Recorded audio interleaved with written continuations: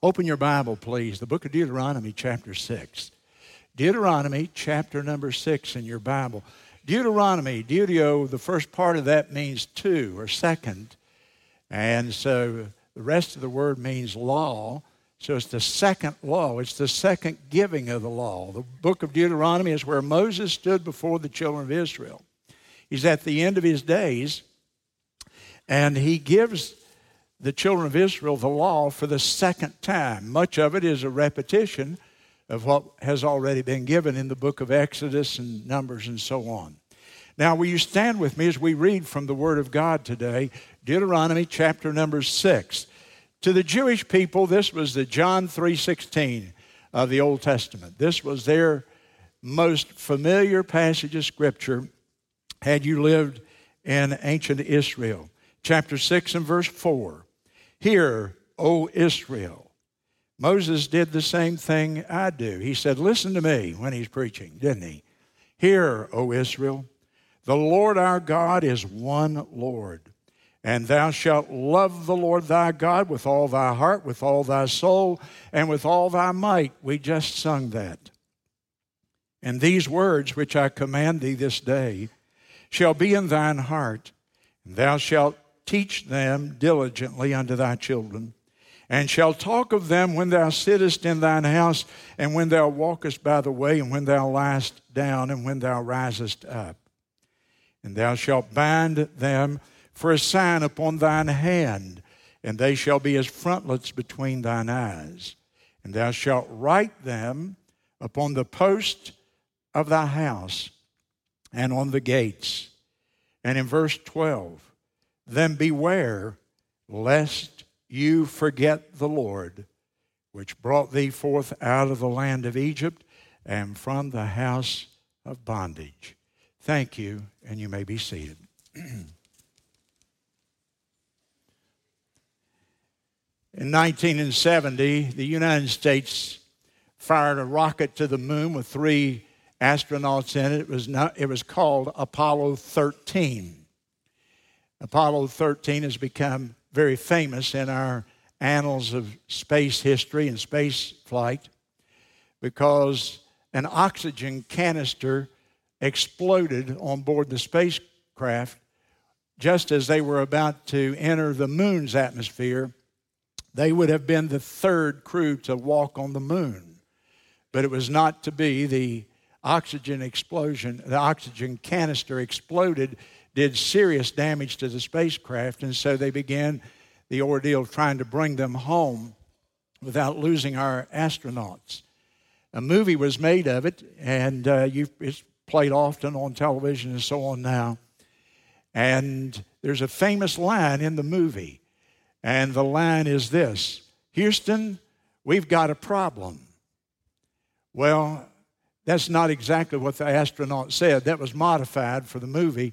The astronaut actually said, Houston, we've had a problem here. Either way, it was the acknowledgement of a very serious problem. This past week, John Roseman was coming through town. Most of y'all are probably familiar with John. He's been here 2 or 3 times. John Roseman is a leading author. I would call John Roseman the leading person today in all of America on rearing children, on raising kids. His books have sold in the multiplied millions. He writes a column that appears every day, or once a week rather, in newspapers all across America. He is a household name among the people who are concerned about family and child rearing. And I had the privilege of coming to know John, and so Clayton and Kent and I went to lunch with him and talked to him about an idea that we're trying to formulate and work through here, where we would really put a major emphasis upon the rearing of children and parenting here in the church, a new approach to it, if you will.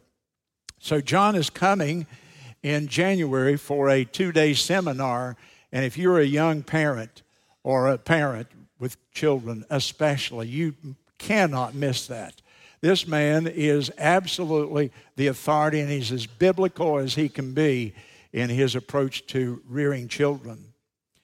And we went to the restaurant, and I recognized that I had a person there that I could learn from, and I didn't have my pen and paper with me, so I got my napkin.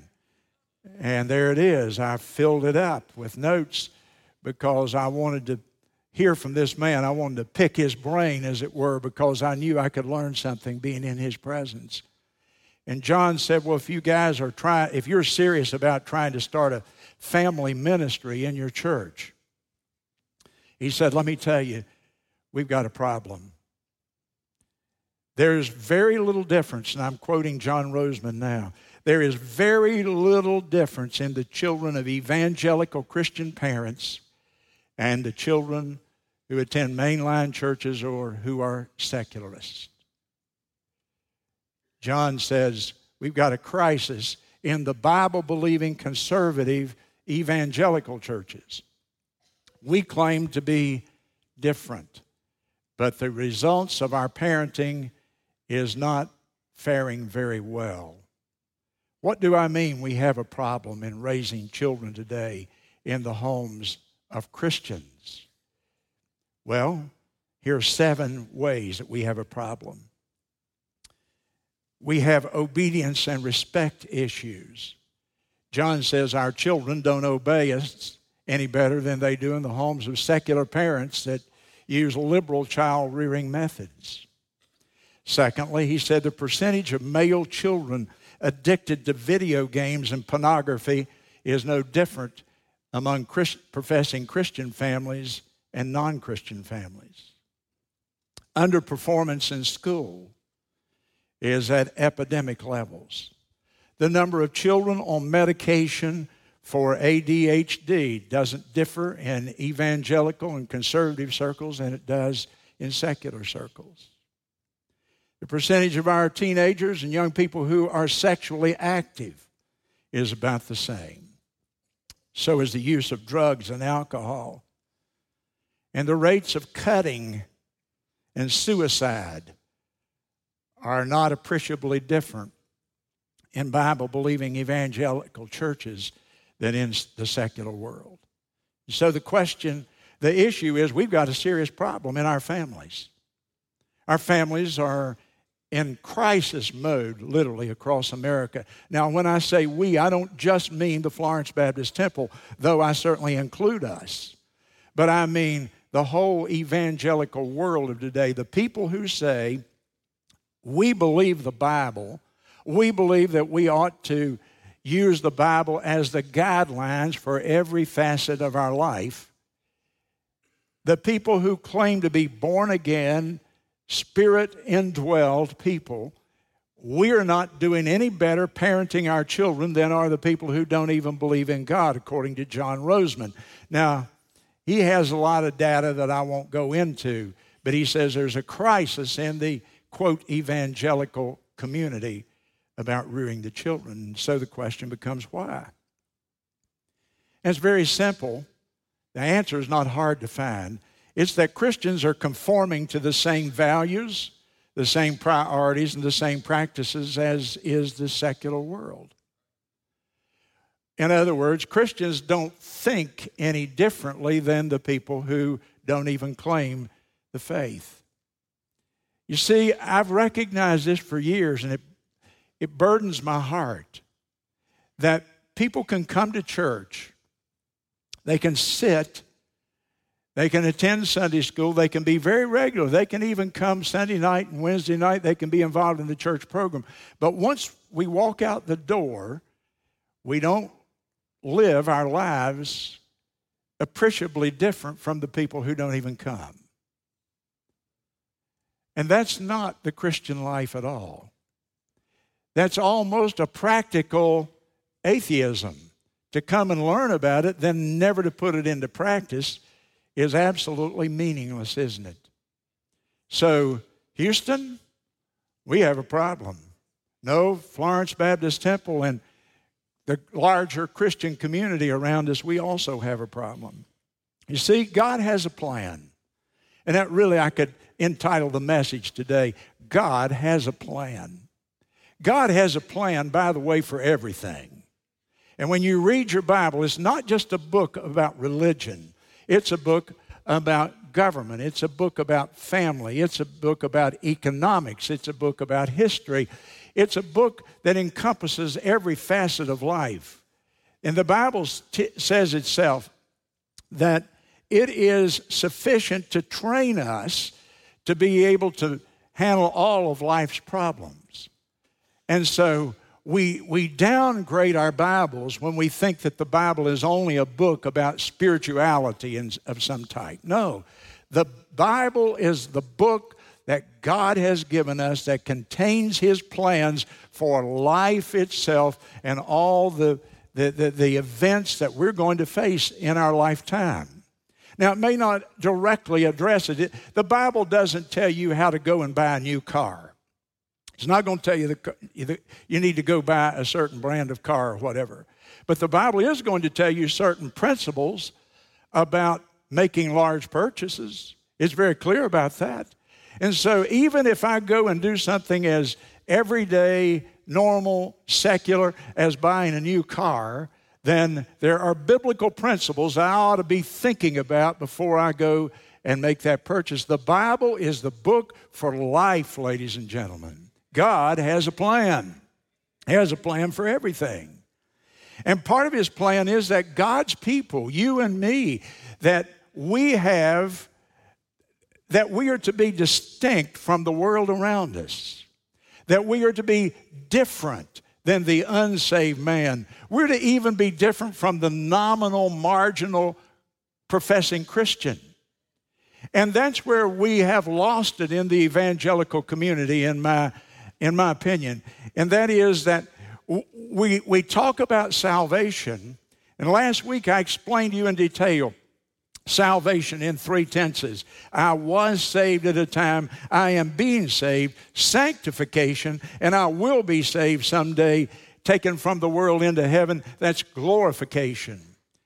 And we talk a lot about salvation because we know that salvation is essential. We know that Christ came and died on the cross for the sins of every man and woman, boy and girl who ever lived, that God loves us, and that salvation is by His grace through faith and not anything that we can do. And we want to herald that and proclaim that every time we walk into the pulpit. We want to give an invitation and invite people to come to that salvation and receive it freely. Over and over, 800 times the Bible says, "Come unto me." Come, come, come, come. And so every Sunday, I give the invitation, come to the cross. Come to Jesus if you will. There's nothing more important than us telling people that they must be saved. But in the same breath, ladies and gentlemen, we must also tell them that if you are a Christian, God has a plan for the rest of your Christian life. And it doesn't end with you getting baptized or making a profession of faith. That God's plan for you and me is sanctification, that we grow, that we become holy, that we walk godly, that we live righteously, that we be the people of God so that we can be salt and light to the world around us. And that message, for whatever reason, is not being heard. Do you think that it's not scriptural? Romans chapter 12 and verse number 2. And if you don't know another verse of Scripture, pick up on that one. Romans 12 and 2. Be not conformed to this world, but be transformed by the renewing of your mind. God's plan will renew your mind. You will think differently than the people around you. Don't be conformed to the world, but be changed, be transformed by a renewed mind, a new way of thinking. John 17:11, Jesus, the night before He went to the cross, gathers His disciples, and He said, look, fellas, you're in the world, but you are not of the world. You are to be distinct. Christians are to be different. Christians are to live a lifestyle and have a thinking process, a philosophy of life that differs from the people of this world. Let me meddle a little bit. I do it kindly. Why would we buy a child, an 11-year-old child, a cell phone? Why would we do that? Is that a wise decision? 2 clicks away from the vilest things humankind has ever imagined. 2 clicks in the hand of an emotionally immature human being who is being tantalized and pulled by everything in his culture. Why would we do that? God has a plan for everything. Everything. God has intricately designed the working of the whole universe. The sun has its course. The moon has its course. The stars and the planets are accurate to the second. We can set the watch by the sun, the moon, and the stars. We know what the calendar, when the calendar is going to turn, because God has a plan for every little star, every moon, every single comet, every body that's out there in that universe. God has a plan. God has a plan for nations. Many scriptures apply to governing. God has a plan for His church.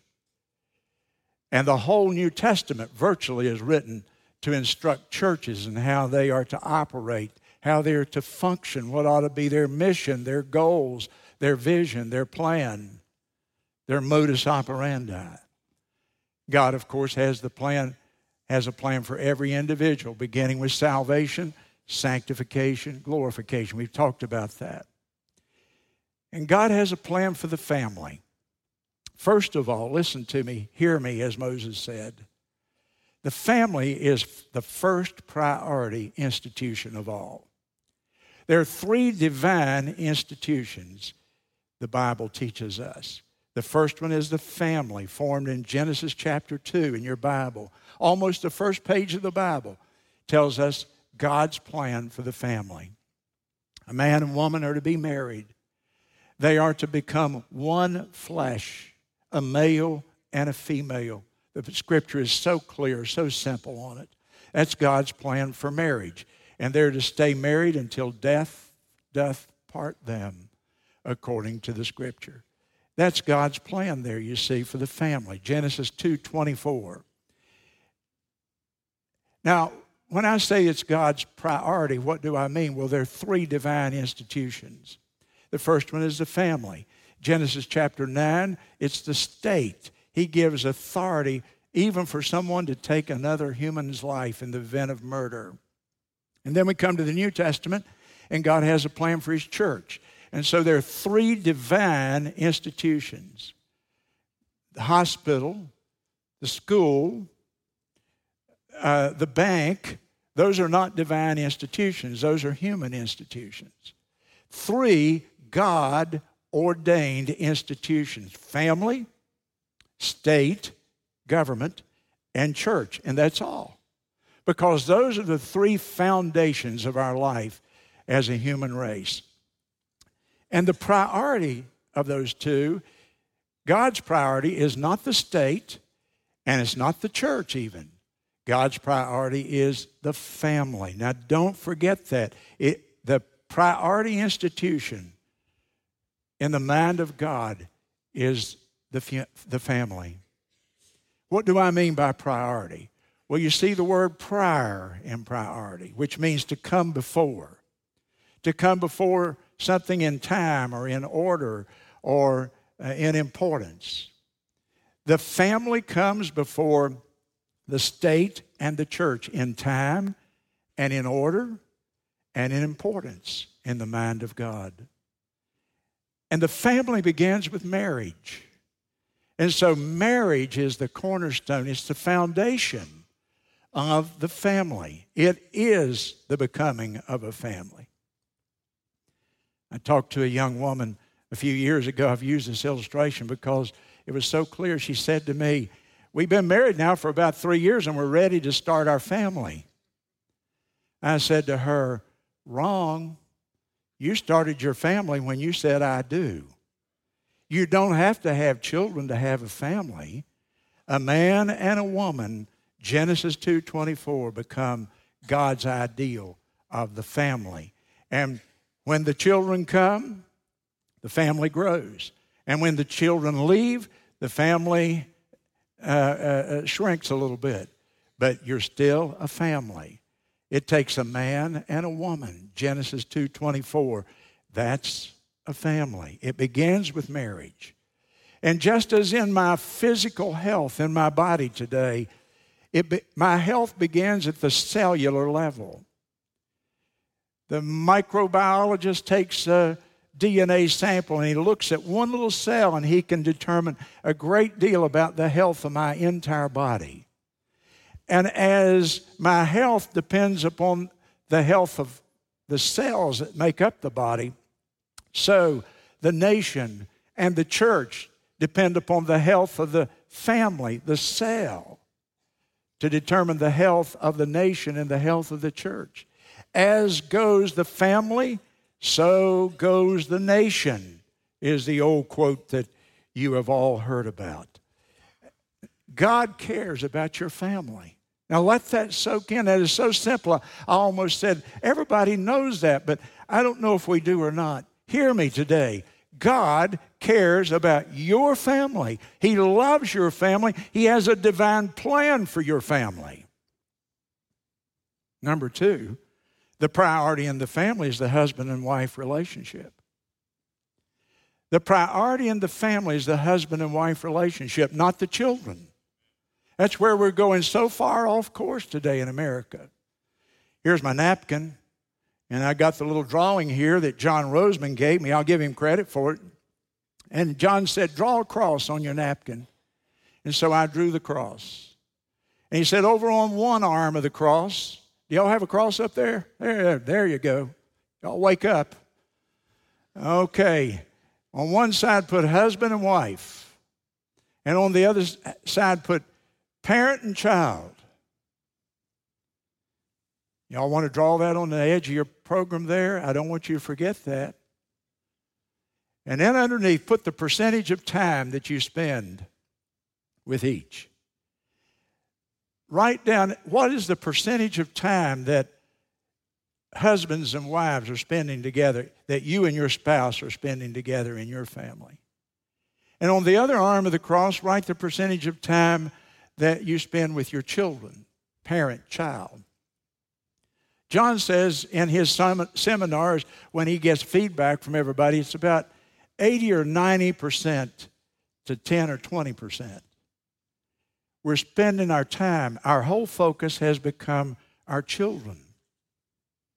Now, your marriage, your husband or wife, your spouse is the closest, the most intimate relationship on earth, not the parent-child. The marriage is the longest lasting one. It's from the vows at the altar until the day that you pass away.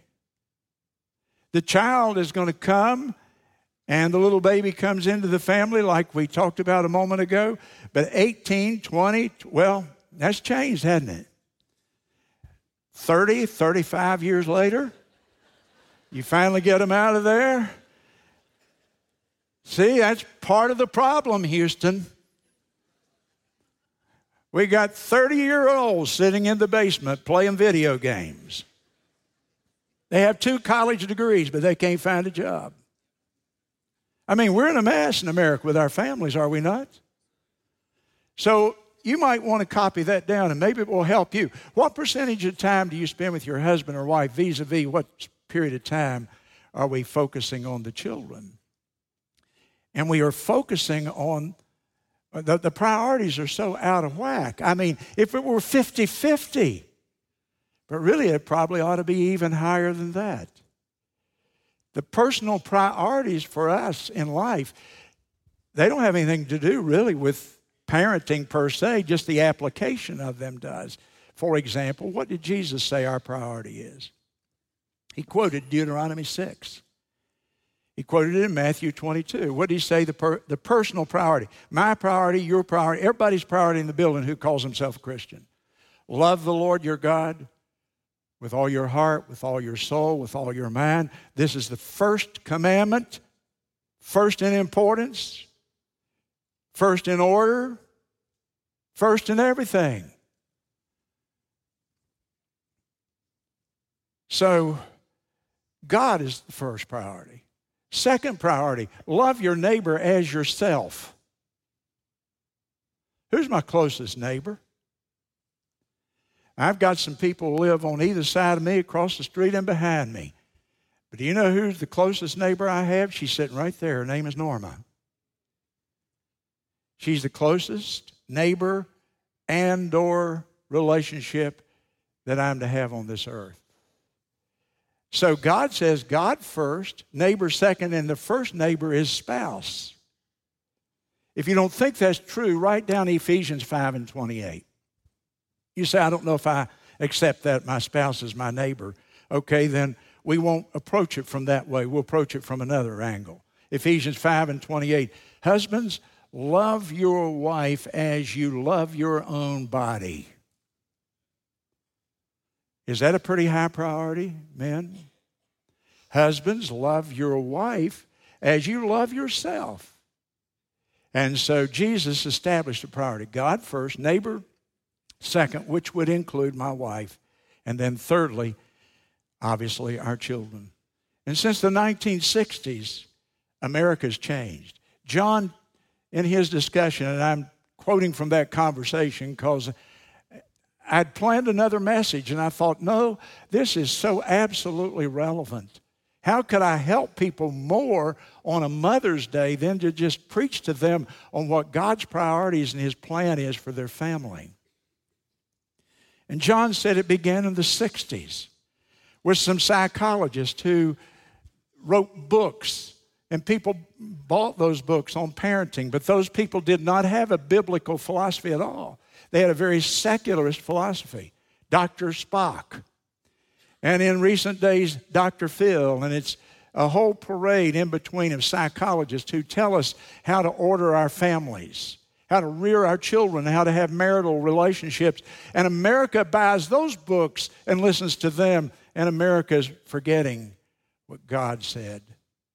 Deuteronomy 6:9, beware lest you forget the Lord. Beware lest you forget the Lord, and you accept ungodly counsel. You accept human wisdom rather than the wisdom of Almighty God. And so since the 60s, these psychologists said, if we're going to do a good job parenting, we've got to be child-centered. The child-centered parenting philosophy, which means the child is the most important member of the family. That mom and dad basically almost forget about each other, and they focus all their attention upon this little guy. Now, at first, it takes just about all the attention, doesn't it? He's just doing 2 or 3 things. He's sleeping and eating, and you're cleaning up afterwards that. And it's about what life involves for a while, but then he begins to learn about life. But the sad thing is, hear me, folks. I'm trying to help you. Parenting has taken priority over our marriages. In the average family, parenting takes precedence over us, our relationship with each other. For years, I've used a little slogan, and I say it to you again today. The best way to be a good mother is to be a good wife to your husband. And the best way to be a good father to your child is to be a good husband to your wife. That the marital relationship, if it can stand strong, if we have such unity, such a one flesh relationship, that child comes to dad and says, Dad, what about this? And then later he goes to mom and says, Mom, what about this? And he gets the same answer. He gets the same priority. He gets the same emphasis. He or she are finding out that mom and dad are one in what they tell us. Then it adds such authority to the relationship of the parent to the child.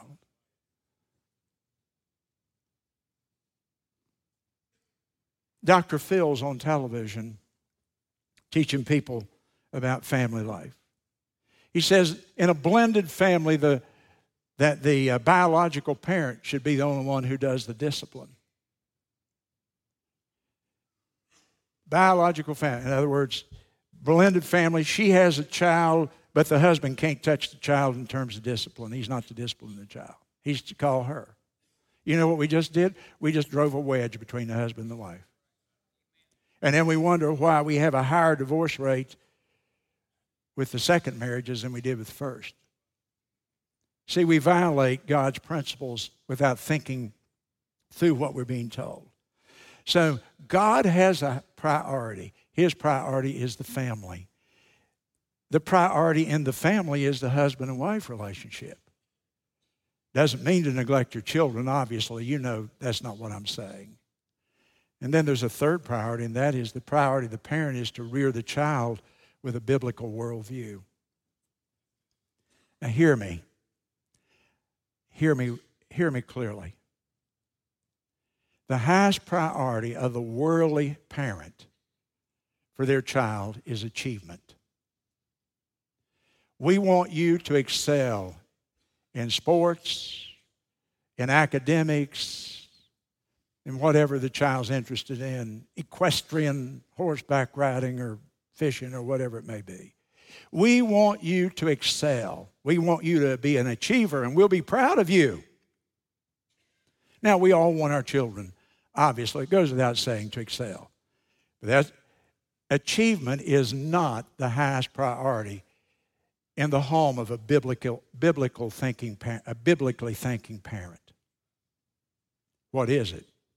It's character. You want to raise children who have godly, righteous, honest, loving character. If my child has the right kind of character, the achievement will kind of take care of itself most of the time anyhow. But how many times have we seen the high achievers with no morality? Look at the NBA and Major League Baseball and NFL athletes, college athletes. Just read the sports pages about the Gamecocks. 4 or 5 of our hottest recruits every year get kicked off the team because of some sort of moral infraction. High achievers, low character. Parent, I cannot emphasize it more. Focus on your child's character more than their achievements. We focus on their achievements because we get a lot of ego benefit from that ourselves, don't we, if we be honest? Focus on their character. Go back with me to Deuteronomy chapter 6. And he tells us how to achieve that character. Deuteronomy chapter number 6 and verse number 7. And thou shalt... Now, in my Bible, I had a highlighter. I had a yellow highlighter, so I highlighted the verbs here. So you may not have a highlighter, but you have a pen or pencil.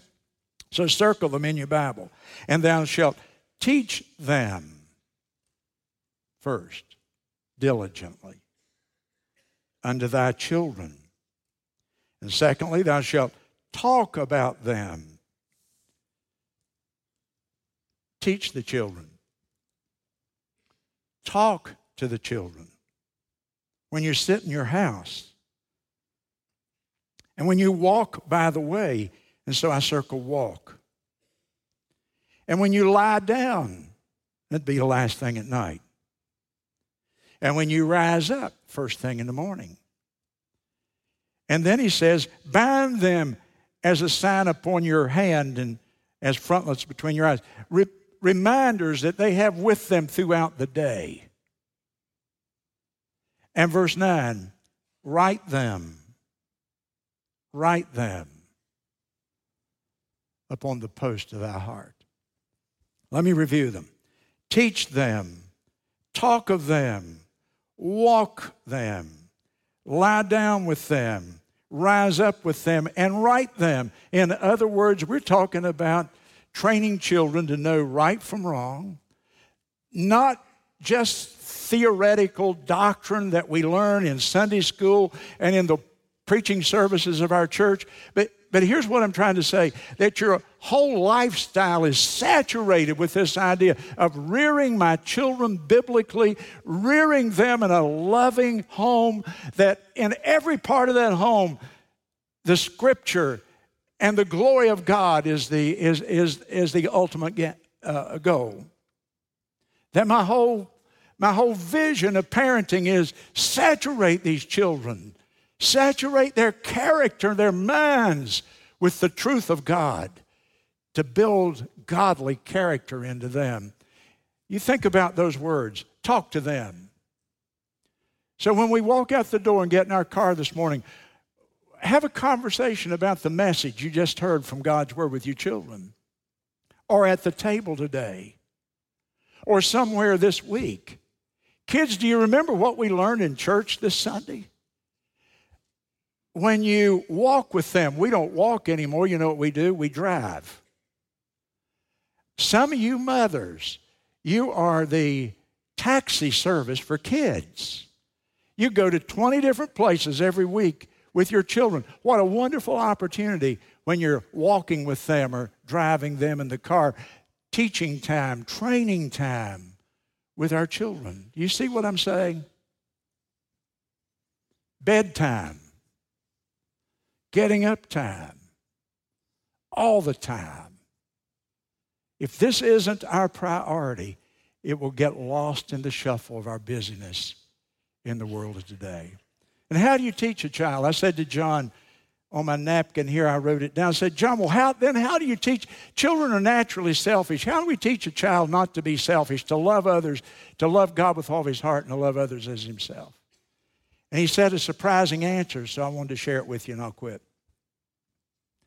John Roseman said, Bill, the way you teach a child to love other people is you have to teach him to be unselfish. Well, how do you do that, John? He said, here's how you do it. You teach them manners. It all begins with manners. It begins with respect. It begins with the common courtesies. Yes, sir. No, ma'am. Open the door. It begins with, I told the teachers the other night part of this because it really been on my heart. I'm in the elevator over here at MUSC, the old Carolinas Hospital. 4 or 5 people in here, guys here with a wheelchair. Elevator door opens down in the lobby. And there's a guy standing right in the door. And he can't get in and we can't get out. And there's a guy in a wheelchair. Did anybody ever tell that guy, look, that is rude, that's discourteous? I watch people, even at the church, and this is going to get real personal, and we have a dinner of some kind, and the first few people in line, they heap up their plate like,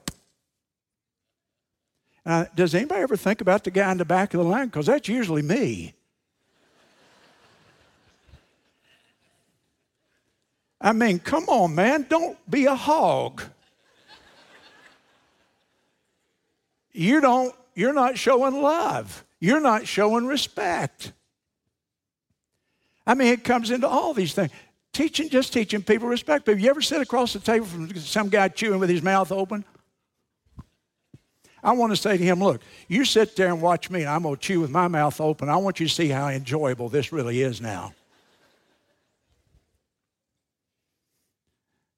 I come down the street, there's trash bags laying in the road. Somebody didn't teach somebody to respect other people. Here's the classic. I promise you my hand on the Bible. This happened to Norma and me this week. I got real generous and said, Norma, we want to go out to eat at a fine restaurant. So we went down the street to this little Mexican restaurant. And I said, you can have anything on the menu, $5.99 and down, honey.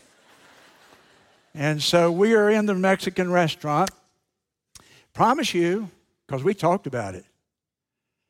There was a girl walked in, about 20 years old, and her boyfriend sat down in the booth about from, me to the drum over there from us. And our food hasn't come yet.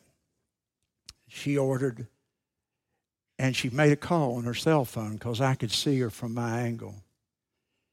And then she set the cell phone up with a napkin holder and turned on the speakerphone. And the whole restaurant had to listen to that phone. No, I didn't say that right. That stupid phone. For the whole meal. And she's oblivious. There are other people in the room. Courtesy, respect. And if we don't start teaching them that down here, they're going to act like that when they're 20. They just don't know. Now, so training a child to have a biblical worldview is to teach them to put God first and other people second. And that's why we're having family camp. We're going to really do what we can to help our families here. The children, teach them about living in a Babylonian culture from the book of Daniel. A regular type kids camp curriculum. But then we're going to say, parents, y'all come on too. And we're going to focus on marriage relationships. And then we're going to focus on rearing our children, raising kids, parenting, whatever you want to call it. We're going to focus on that for 3 nights in June, June 17, 18, 19. The culture is so hostile to everything Christian now that we're going to do everything we can to help you raise your children. We can't raise your children. We don't want to raise your children. But we want to help you raise children that will know and love the Lord Jesus Christ and will carry on the Christian faith. Will you bow your head with me in prayer today, please?